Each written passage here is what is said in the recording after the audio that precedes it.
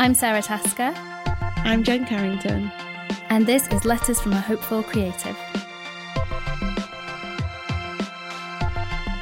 Hi, Sarah. Hi, Jen. How are you doing?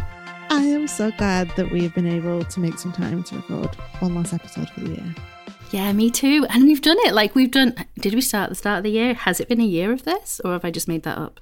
I think we came back like May, was it? I think I counted we've done 10 episodes. I think, to be honest, there's a part of me that could be disappointed because I'm like, I wanted to come back and be more consistent in this, but screw that what's the word there? Like, screw being mean to ourselves because we are two humans running our own businesses and we have children to raise and we've made space to record. Like, we've done a private episode every single month. So hello to all of our subscribers. Thank you for supporting the show. We love you guys. And also we've done, I think this is maybe like our 10th episode for the year. So I think next year our goal is to try and get one monthly public episode and one monthly private episode. And we will show ourselves grace with the public episodes when needed. But I think with a project like this, it took us, a 3-year hiatus. We came back, we've stuck at it. And you know what? That's good enough for me.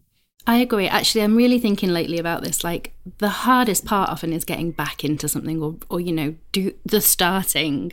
And the fact that we were able to get back and recreate this after 3 years is huge to me. I'm really glad that we were able to do it. And I think it just shows that, like, things can have seasons and you can trust that they'll come back around.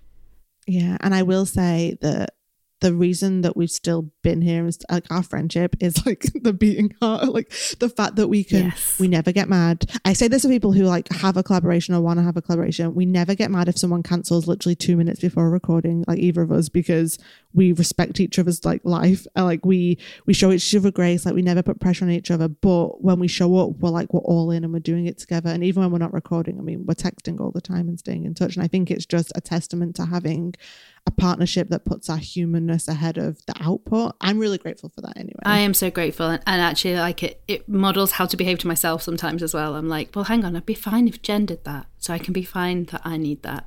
I always think like I'm so much kinder to you than I am to myself. And so it's like, would I treat Sarah like this? No, so then stop treating myself like this. Exactly. Yeah. So hopefully you guys listening can also remember that. And if you aren't sure if you're being mean to yourself, just think how we would treat you. Yeah. And so for our last episode of the year, we did a little shout out for some questions and we've got 4 questions.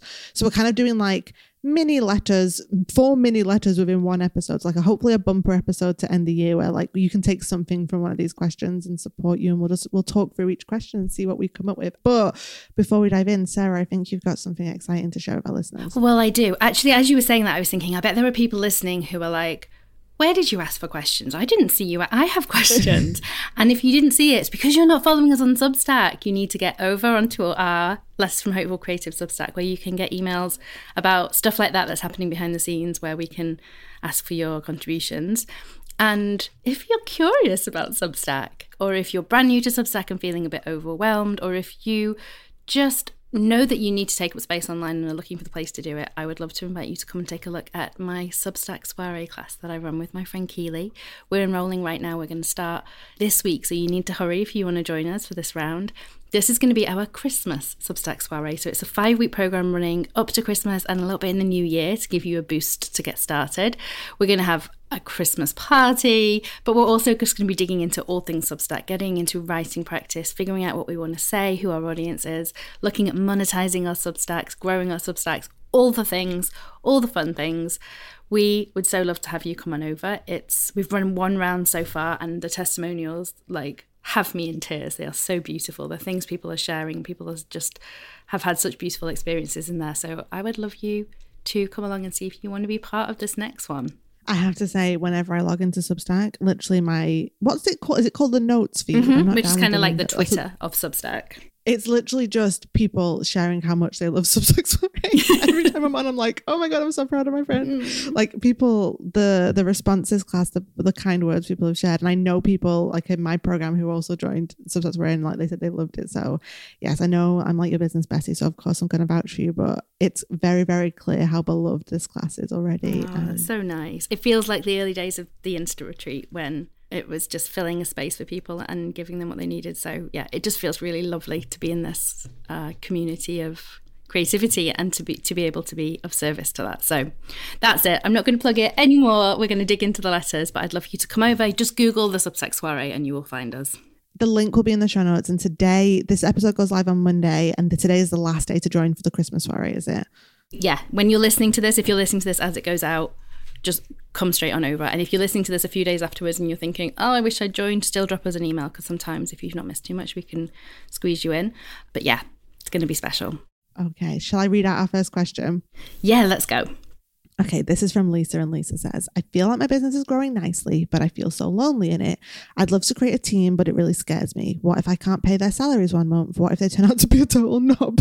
I mean, there's a risk. If I'm a shitty boss? I don't know what to look for in a team member either. I've looked at a virtual assistant option, but find it hard to give them the rundown of what I need, or also don't know how to ask for what I need, perhaps. Any wisdom here would be greatly appreciated. This is a really interesting one. I have lots of thoughts already. I do too, like straight away, so many thoughts. You go first. Well, it feels like two different questions to me. Feeling lonely and growing a team are not the same need.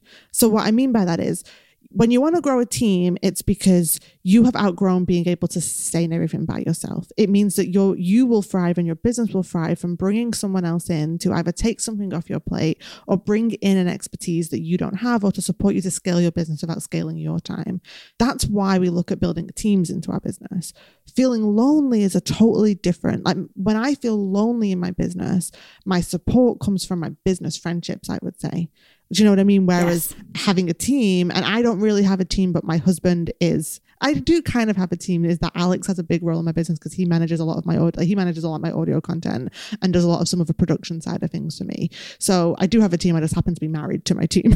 Whereas you have, I actually think we did an episode earlier this year about building a team. So I'll put that in the show notes. But my thoughts for Lisa was, okay, we need to separate what we're talking about here. When we're talking about a team, what are the roles within your business that you would like to feel supported by?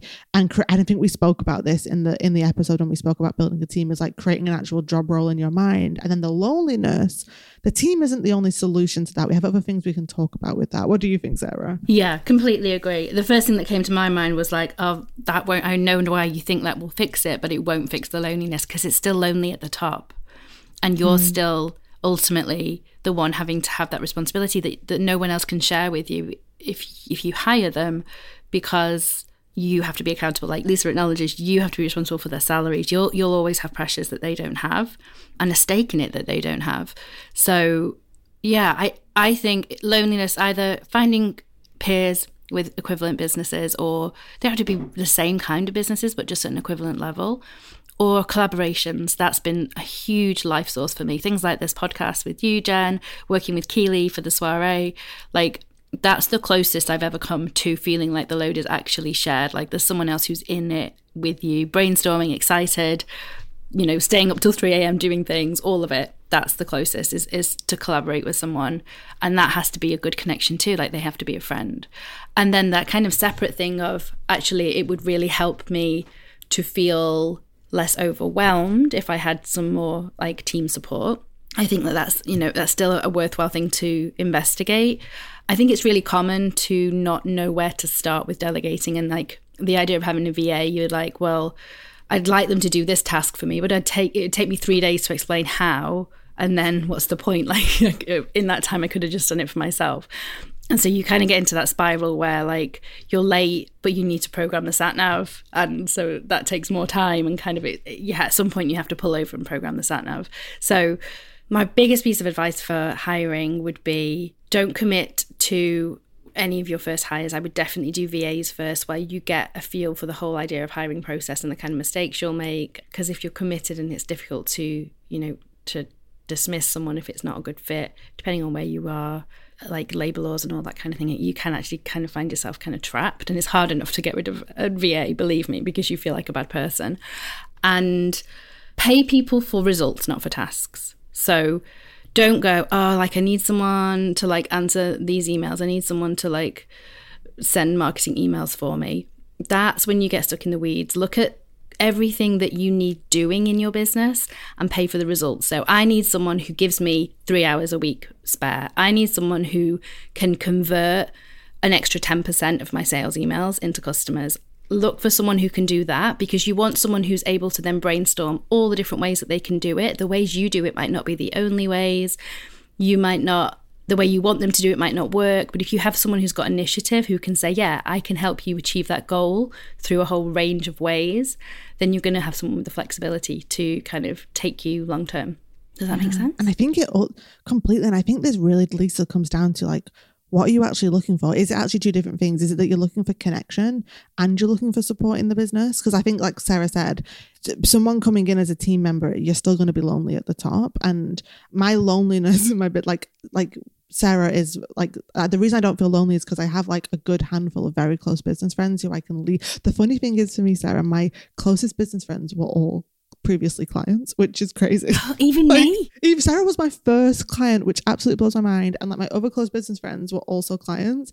And so I've been incredibly lucky that I've had working relationships turn into friendships.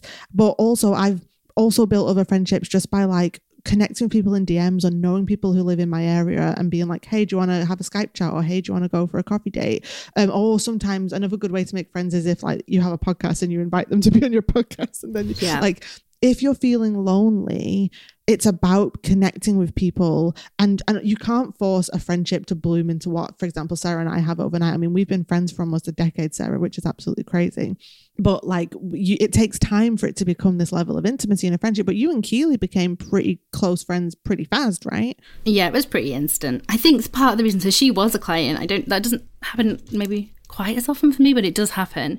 And I think it's because in a coaching relationship like that, you get straight to like the deep shit. You get to the heart of stuff. Yeah. So if you are really well aligned in those ways, like that energy is there straight away. And there's that sense of like, oh, this just works. It just clicks. So it is a nice way, like it's a convenient way, definitely, of finding those people. But I'm trying to think how else I've discovered those people. And it's usually, it's peers going through similar things. You know, if you see someone, I don't know, like having a tough time on Instagram or saying their sales are slow or something, often those are opportunities to kind of be like, hey, like, I know what that feels like and I've been there, and can I offer you some support? And leading with being of service. And then, you know, when it's your turn to need support, you'll be surprised how many people are rooting for you in return. So I would also say, like, communities, find existing communities like our little paid community on Substack or my Entre New community, the free or the paid one.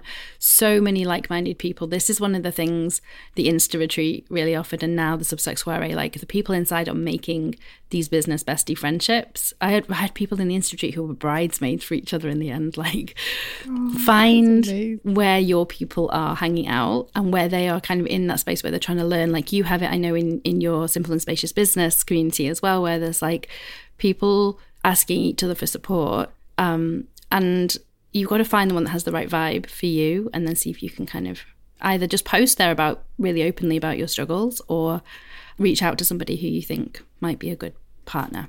Yeah, I remember in the very early days of my internet years, like I made my first like online friends through like Twitter chats. So there'd be like every week there was like a blogger Twitter chat. I can't remember what it was called, but like because Blog Lovin', remember back in the day when Blog Lovin' was a thing. And like, it's putting yourself in the space of where people are hanging out and just connecting with people and being, and like, I just would say don't align loneliness with hiring a team. They meet two different needs, and you don't want to be paying someone to be your friend, if that makes sense. Like, if you've got job roles within your business that you need support with, that's one thing, because your best employee may not be someone that you hit it off with on a friendship level. That's so true. But they might do an incredible job for you with what you need in the business. But if you want more connections with people, join communities, paid communities, not paid communities, like connect to people in Substack chats, like connect to people in Instagram, like it might take some time to find your people. But I would say that I couldn't do this without my people. I couldn't do this if I couldn't text Sarah or my other close business friends when I'm having a tough time or needs, like a day doesn't go by when I'm not texting with close business friends to get through the day. Like, I'm incredibly grateful to have those connections and those friendships, and some live close by and some live on the other side of the country, and I see them once every 2 years or something. But it's, if you desire deeper friendships, it's putting yourself in the places where hopefully you can find your people. And the good news is the people that you want to connect with, they probably feel just as lonely as you do. Absolutely. So in fact, if you can bear to be a bit vulnerable, like, and post that somewhere, like, feel like you might be in my entre-nous-paid, in which case come in here and start a thread in chat and just say, like, you know, I feel really lonely in my business. Does anyone else feel like that? Does anyone want to do like a works Christmas do on Zoom together where we all get crack? I want to do this. Actually, I'm not saying that because someone's going to steal my idea. Does anyone else want to, you know, hang out on Zoom on a Monday morning and plan together? Or does anyone just having those moments where you can be vulnerable? It lets people in and it lets them kind of say, actually, yeah, do you want to be friends? It's hard to make friends as an adult anyway. That awkward moment where you're like, I want you to be my best friend, but I don't know how to ask you. So I just ask. That's my solution. I just go, would you like to be my new best friend? And if they say no, they're not my people. We don't think it's weird. I mean, I've been with my husband since I was 18, so I don't know what I'm talking about here, but people don't think it's weird to go on dating apps to like get matched with someone, but we think it's weird to like date around for friends. So that's okay. And also, if you are wanting more support of a team, we do have an episode. It's from May 29th of this year called Let's Talk About Outsourcing and Building a Team. So Lisa, if you want more support with that episode should hopefully give you more insight in that one. Should we move on to our next question? This one is from another Sarah. So same spelling as you, so I'm wondering if it's Sarah or Sarah, but I'm going to say Sarah. I hope that is okay. And they say... Maybe it's me. Let's hear the question. They say, I'm late in life female, ADHD diagnosed, and it's been a trip. While letting go of the old harmful ways I used to motivate myself, I now feel like I'm in a void space where new ways have not become clear yet. I get that it will come with time as I'm relearning my relationship with work, but it's also so frustrating and has really affected my income this year. The reality is I don't know how to structure my day and prioritize tasks. I feel so silly for even saying this as it's so basic, but I literally don't know how to do it. I want to move away from my old ways of responding to what was most urgent to being more planned and at ease. Any suggestions? Welcome. Well, welcome to the ADHD club. The club none of us wanted to sign up to, but I don't mind being in it. And I definitely relate. There's this whole thing, and I suspect it's not just for neurodiversity. I think it's probably for lots of people with different types of trauma as well, where we've kind of schooled ourselves to motivate ourselves with fear and anxiety and dread and people pleasing. And when you start to unpick that, whether you're in therapy or you get a diagnosis or you just suddenly get new awareness, at first it's this amazing sense of relief. And then suddenly you're like, but how do I motivate myself without that? If I'm not terrified of what everyone else thinks about me, because I don't care what everyone else thinks about me, for example, how do I still show up? And the first thing I think to recognize is that maybe you will not show up in the same way or at the same pace or the same urgency as you did before. And recognizing that even though that's a standard that you've come to expect from yourself, but maybe it was never a sustainable standard. It's so common with things like ADHD that we've been burning ourselves out for years by running on fumes to keep at that standard. So first of all, I think it's taking stock and going, am I actually being completely unproductive, or am I just holding myself to really unrealistic expectations of what productive looks like?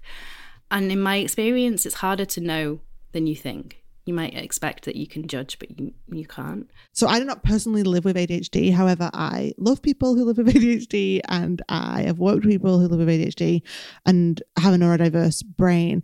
And the biggest thing I've learned, tell me if I'm wrong here, Sarah, is taking productivity advice from people or from tools that don't understand ADHD is probably one of the worst things, or comparing yourself to productivity styles that are not neurodiverse is probably one of the worst things you can do. So I'm also, me sharing my personal approach here for myself is not going to be very helpful to you because I don't have ADHD. I don't live with ADHD.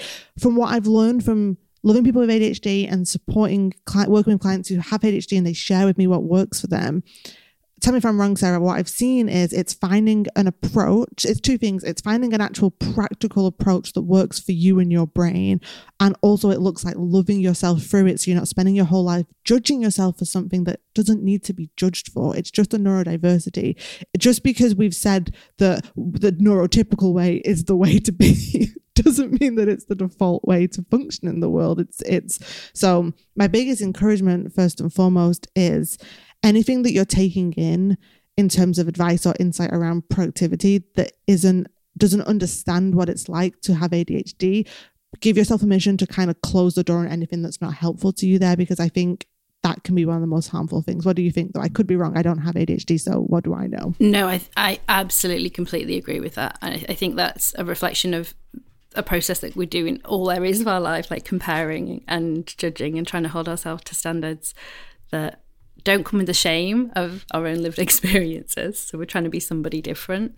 And like, don't judge yourself if what works for one person, even with ADHD, doesn't work for you. Like, it's finding just what your brain prefers. And that's true for everyone, whether you identify as neurodiverse or you don't have a diagnosis or whatever's going on for you. Like, you don't get to choose your brain. None of us do. And you can't hate yourself into submission. So it's so much easier to go with the path of least resistance and go, what actually does feel good in my body and my brain? What does my brain want to do? What does work? So the other thing I really want to recommend is a tool called, well, it's goblin.tools, like goblin as in just a goblin. Goblin.tools, go online. It's a very simple interface. You'll think you're on the wrong website, but you can type in any job you have to do, any task, and it uses AI to break it down into all of the steps that you need to follow. So just for example, while Jen was speaking, I typed in mine. I said, I need to contact some past customers with a special offer.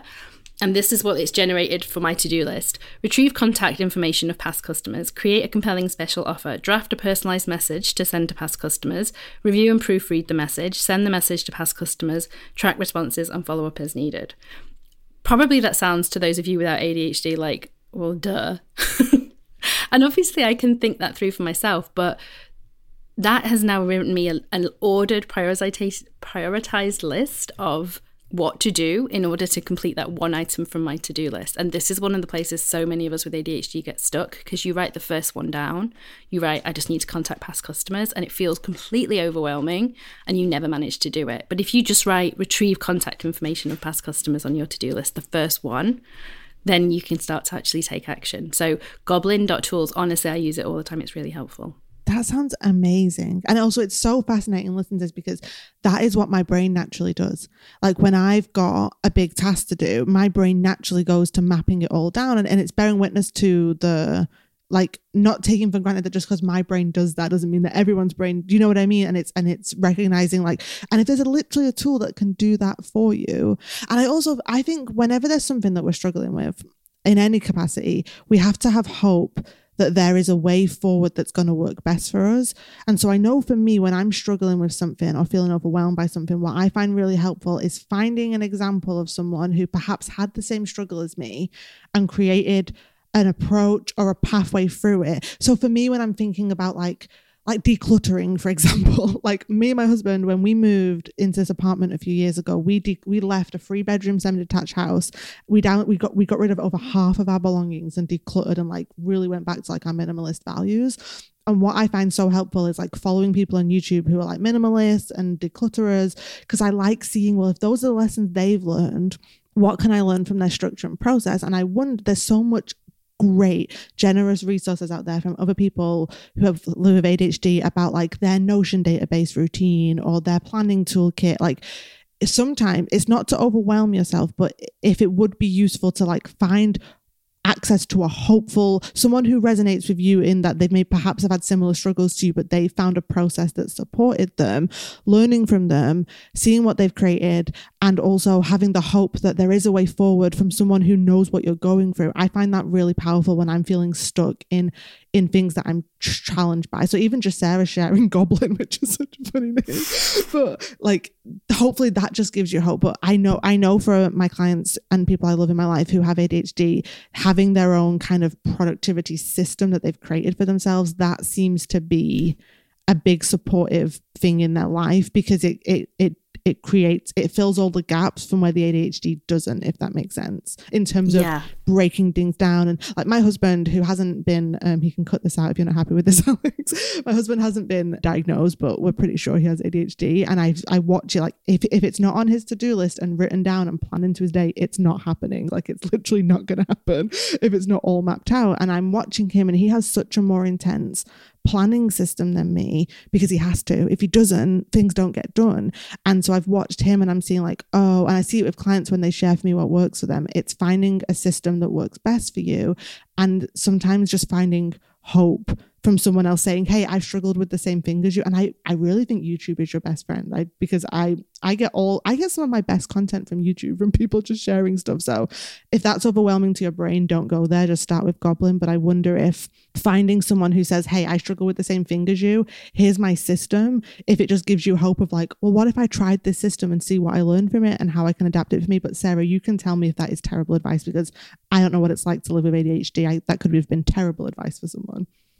Well, I think it is good advice. I think it's good advice for everyone. And it's just being on yourself enough to know when it tips into obsession. Procrastination. Yeah. So like, for example, recently I have been like very obsessed with this idea of making my perfect journal, all-in-one organizational system. And I've now realised it's actually just a hobby where I just dream about it. I'm never going to make it. I've bought all the stuff, but I'm never going to make it because it's way more perfect in my head than it could ever be in reality. Reality would just ruin it. And it's being onto yourself enough with that, because it's very easy to keep putting stuff off and be like, well, once I've sorted out my ultimate productivity system, then I'll do all these things. And actually it's just another way of putting it off. But I do think what applies to me, so I'm not someone who, it's rare that I can pick up someone else's solution and it fits for me and I can use it. That's really rare that happens in anything, not just productivity, but like how to do eyeliner or like anything. I have to figure out my own way. But what helps me, and it's very similar, is seeing other people who have figured it out for themselves, because like you said, it gives me hope that that's possible, that maybe the way isn't possible for me, but I can see that the human brain is capable of learning and changing and doing. And that is enough to keep me inspired to keep trying and find my own way. But also, I think I find it rewarding finding my own way. And so the finding of my own way is part of what makes me stick with it. And it's finding the things. I went to a talk this week from the writer Jon Ronson, and he was talking about how he writes his books, then like non-fiction books, but they're kind of really page turners.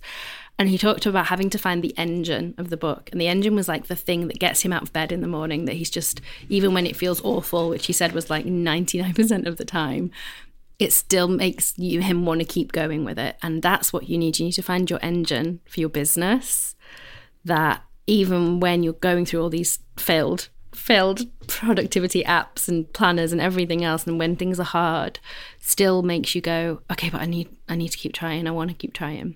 Yeah, I know for some people who I've worked with ADHD or have been in my community, is they just find external accountability the most supportive thing as well.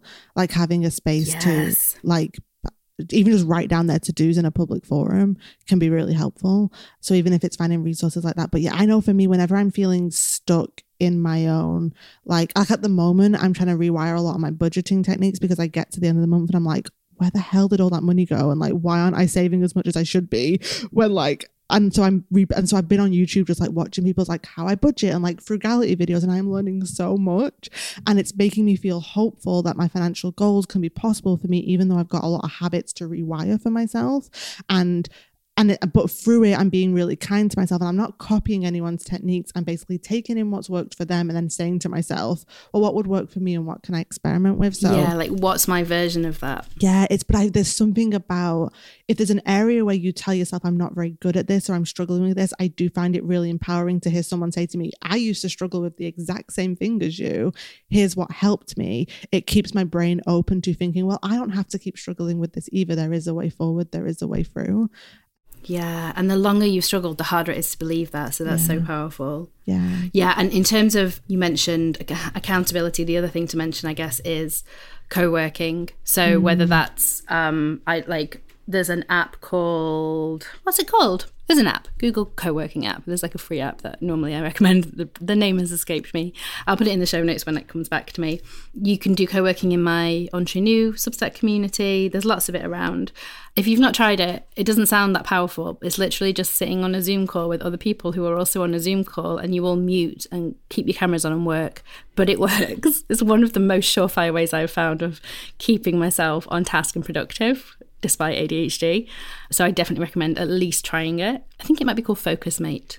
Oh, and I hosted like a co-working club earlier this year, and oh my God, it was amazing. Like just to be on this call together and all work side by side, and It's so my husband, who is not been diagnosed with ADHD, but we're pretty sure he has ADHD. In like our apartment complex, there's a co-working space, and that when would be so good when he can do so. When my mum's here to have childcare of August, he really likes to go over. He can focus so much more over there.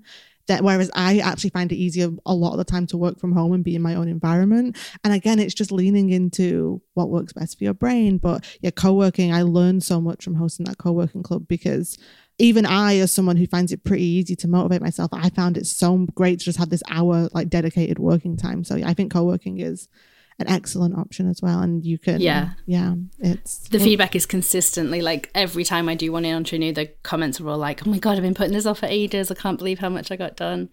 And in the soiree, we do co-writing, because of course everyone wants to write for their Substack, but we put it off and we do all the other stuff. So we do co-writing where you turn up and we just tell you what to write about, and everyone writes an amazing thing in an hour, which I love. One final recommendation would be apps like Forest or Flora, where they kind of lock out all the other apps on your phone so that you have to focus on the one thing. There's lots. I'm a big believer in using technology to support all of us. And I've talked about Pi, My Friendly AI, before. Yeah. That's a free app that's amazing. Actually, great for our first question as well, if you're lonely and need to talk something out in your business or your life. But also, like, if you're stuck, you can go into Pi and be like, Pi, I need to do some work and I'm not doing it, help. And he will help you. He's a great guy. 10 out of 10. Also, you should ask him who I am, because my daughter did it this week and he knew and I loved it. He was like, it just felt so special. Sarah, you need to put like a post on your Substack about all the digital tools you use. You're like a gold mine for digital tools. I've got a half-finished one. I need to do it. How ironic that it's half-finished, right? I wonder what could help me with that. Should I read out the next question from Catherine? Yes, please. Let's do it. So Catherine says, we're all different in so many ways, but I'm curious if there is a common thread to the top challenges you've witnessed successful artists and entrepreneurs overcome. I'd love to hear your own experiences too. I'm pivoting from working on creative teams in big companies to working with solo business owners, so I'm very curious both for my own business and for the clients I work with. Okay, where did your brain go straight away with that one?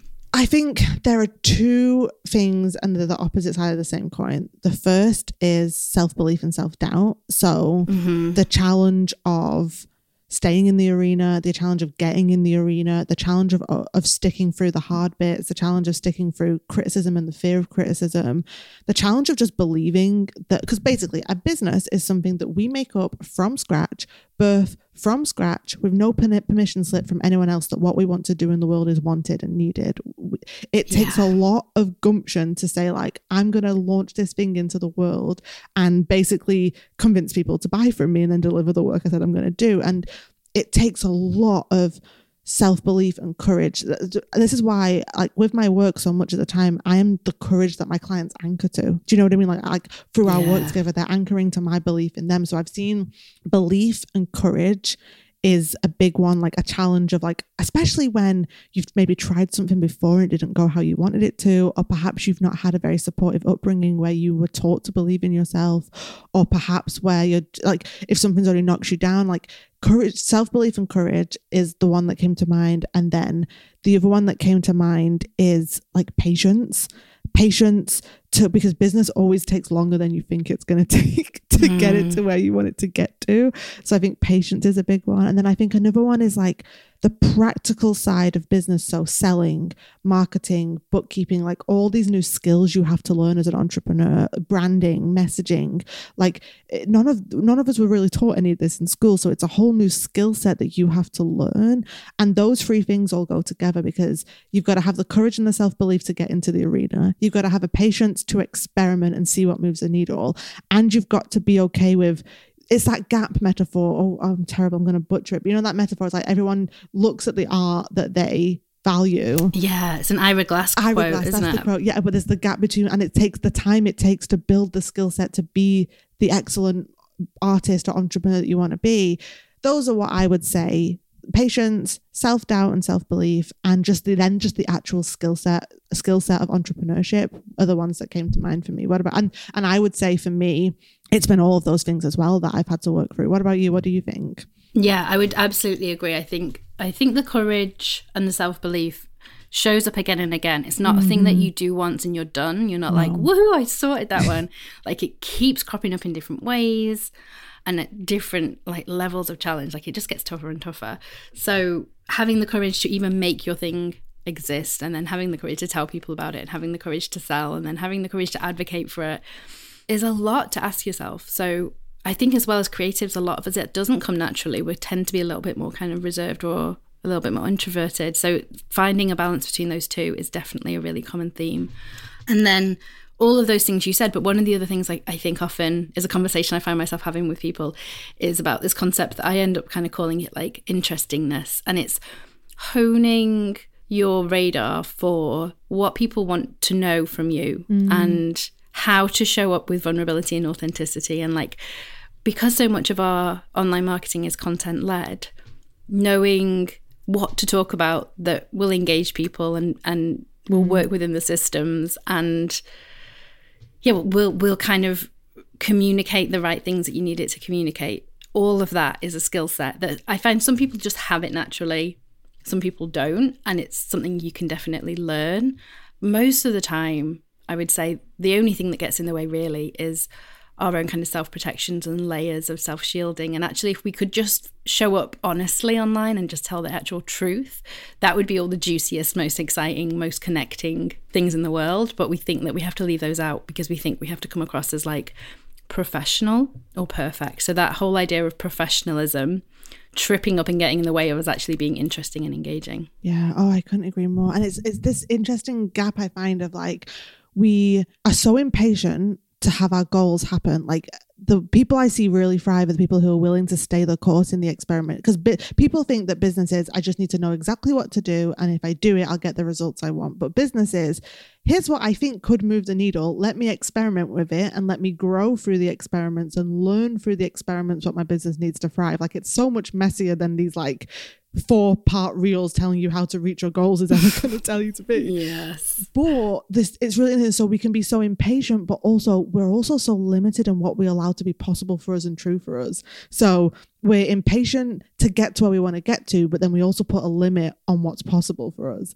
And so it's like more is possible for us than we even allow ourselves to believe, but it's not going to be as linear a path as we want it to be, or as and it's that blend of, can I be patient, but can I also allow myself how many people stay in an okay-ish business, like it's making enough money, it's not really working for them as best as it can do, but they just feel so lucky to have a business, if you get what I mean, because they don't believe that more is possible for them. Like some people get trapped in that, and then some people get trapped in, well, my business isn't moving as forward as fast as I want it to, so let's burn it all down and start from scratch, and then they never truly find momentum. So it's a balance between the patience to stay the course, but then also the willingness to know that we're allowed to choose more from ourselves than a business that is like kind of working but not truly working best for us.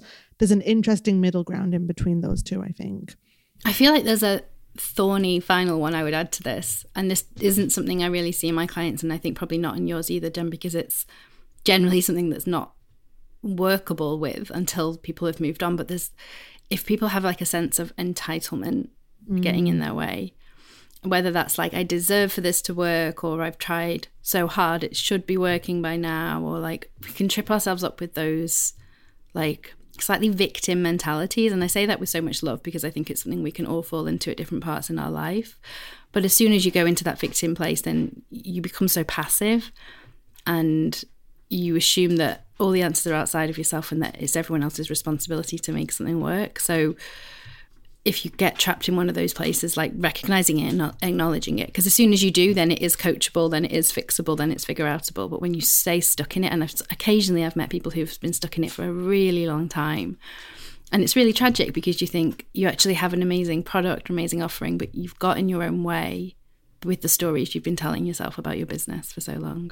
I would say a mindset that has served me so well, and I have to come back to it a lot, is like, I am not entitled to my business having any result that I want from it. No. Like, I'm not entitled to my dreams coming true. I'm not entitled to my business growing at the pace or in the direction I want it to. But I am wildly entitled to get in the arena and try and figure it out. Like, that's what I'm allowed to take up space, and I'm allowed to be a human being figuring it out. And that helps me a lot because because business is not linear. Sometimes my most financially successful years have been followed by a really challenging year. Sometimes my years of the most growth have been followed by a big dip. Like, business is not linear. It goes up and down. And I'm not entitled to ever going how I want it to go. My willingness to stay in the arena and figure it out and evolve and adapt and experiment and take down good care of myself. That's how I'm coming up to a decade soon of this. So I agree with you, like not letting entitlement ever taking the steering wheel, but also knowing that we are worthy of joy and financial stability. Like, we're worthy of all of the things we desire, but we're not entitled to them happening on a desired timeline. It messes with our head, but I found that to be so deeply true. And so I'm glad you said that. All those things you just listed, it's the tenacity, it's the willingness to keep trying. That is the common thread that I see in all the really successful business owners I work with.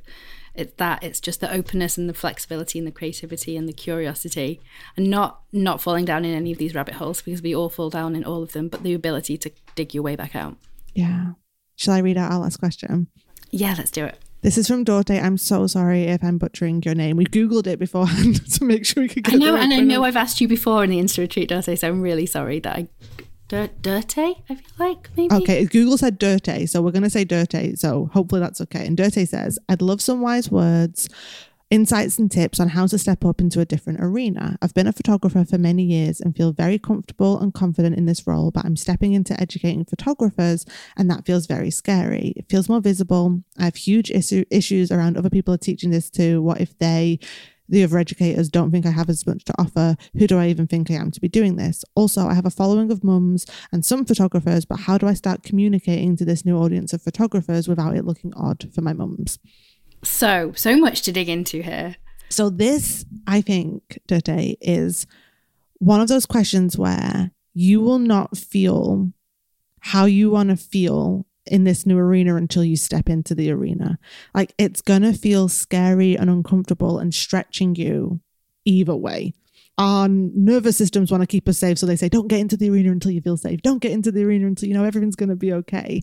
But the truth is, you're stepping into this new role in this new arena for a reason, and it's trusting your vision, it's trusting your voice, it's trusting your magic, and it's trusting that you get to step into this arena at a pace that feels safe enough for you to grow into the confidence of what's coming next, because all the practical questions here are so figure outable. In terms of like, how do I start communicating to this new audience without it looking odd for my mums? That's just my big practical question is, are you still marketing to the mums, or is this a complete business pivot? Like, are you creating a new element to your business or completely pivoting what you do? Because if you're creating a new element, then that's just kind of creating a new hub for your new messaging and doing some cross posting to bring people across with you.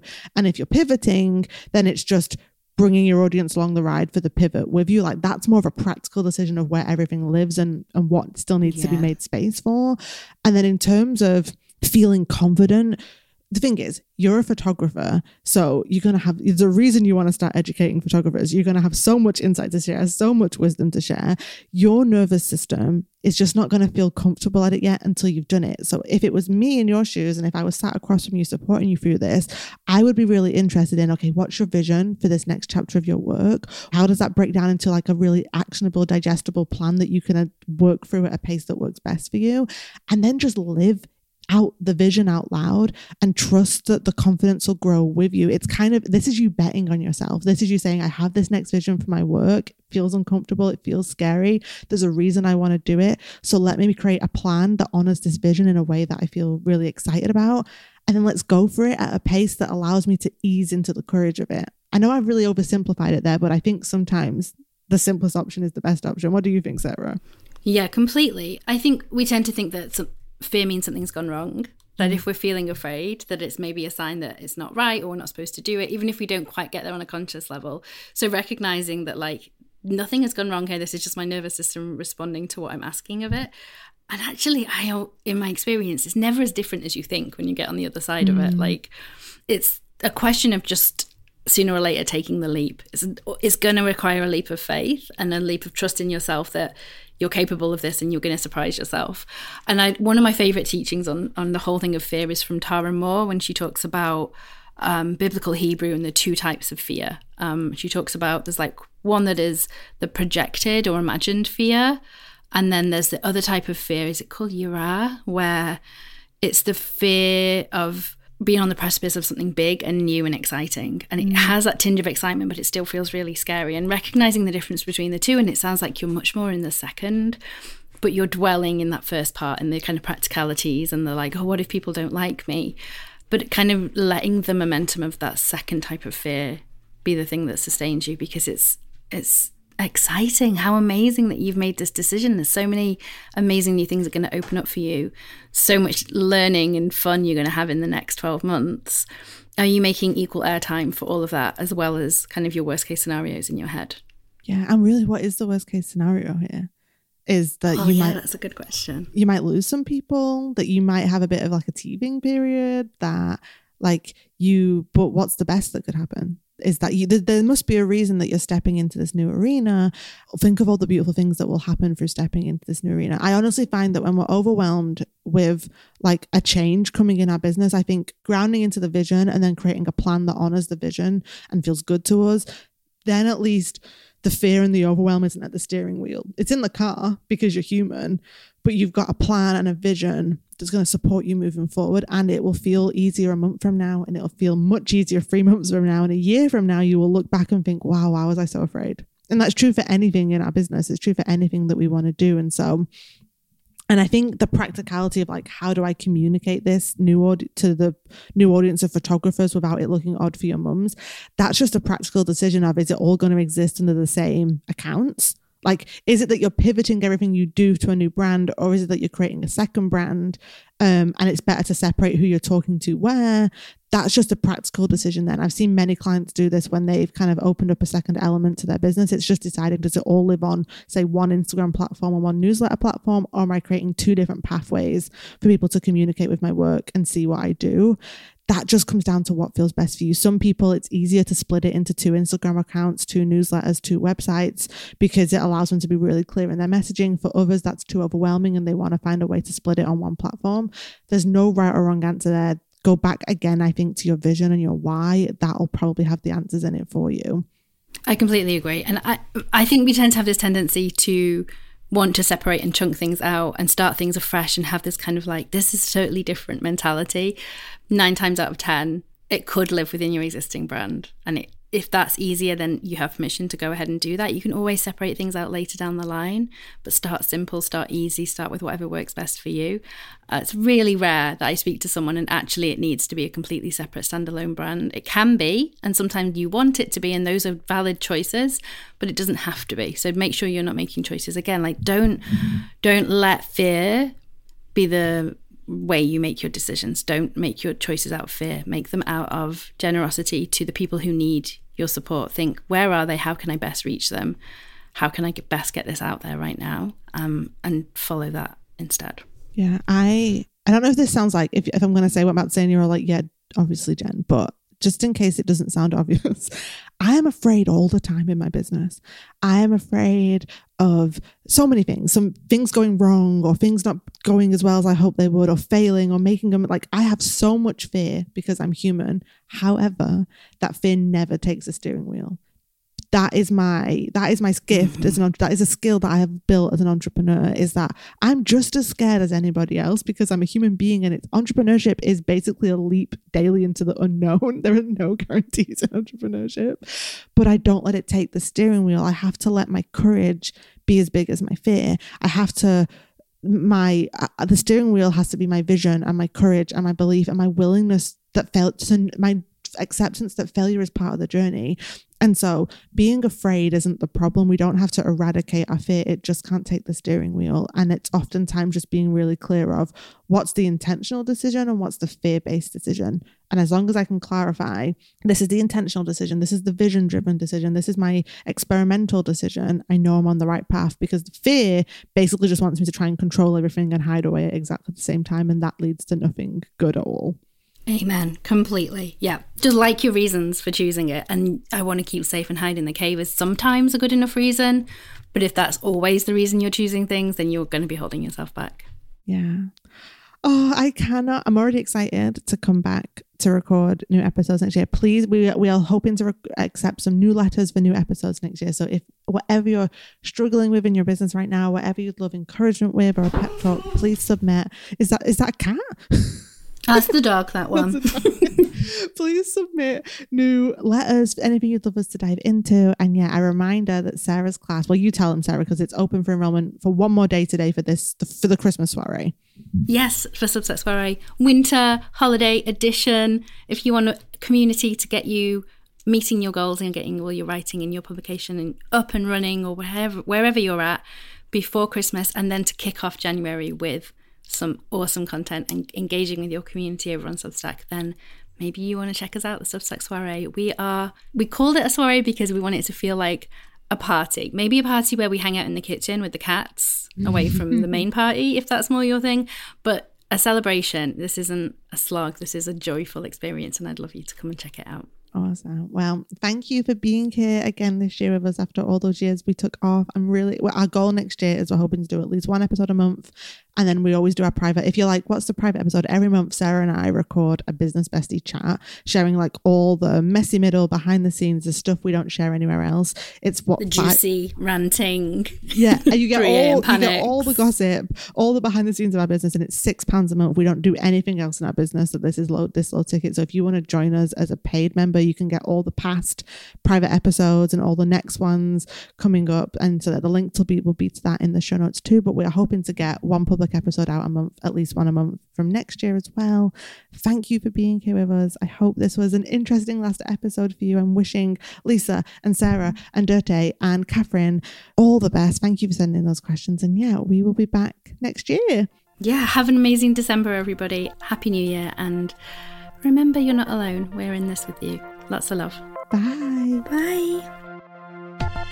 You can join us at lettersfromahopefulcreative.com and on social media. So on Instagram, I'm @Mianola. And you'll find me at Jen Carrington _ We're going to be sharing new episodes. So if you've liked what you've heard so far, hit subscribe in your podcast app and be sure to leave us a review because it will help other people find the show. Yeah, and we can't wait to connect with you soon.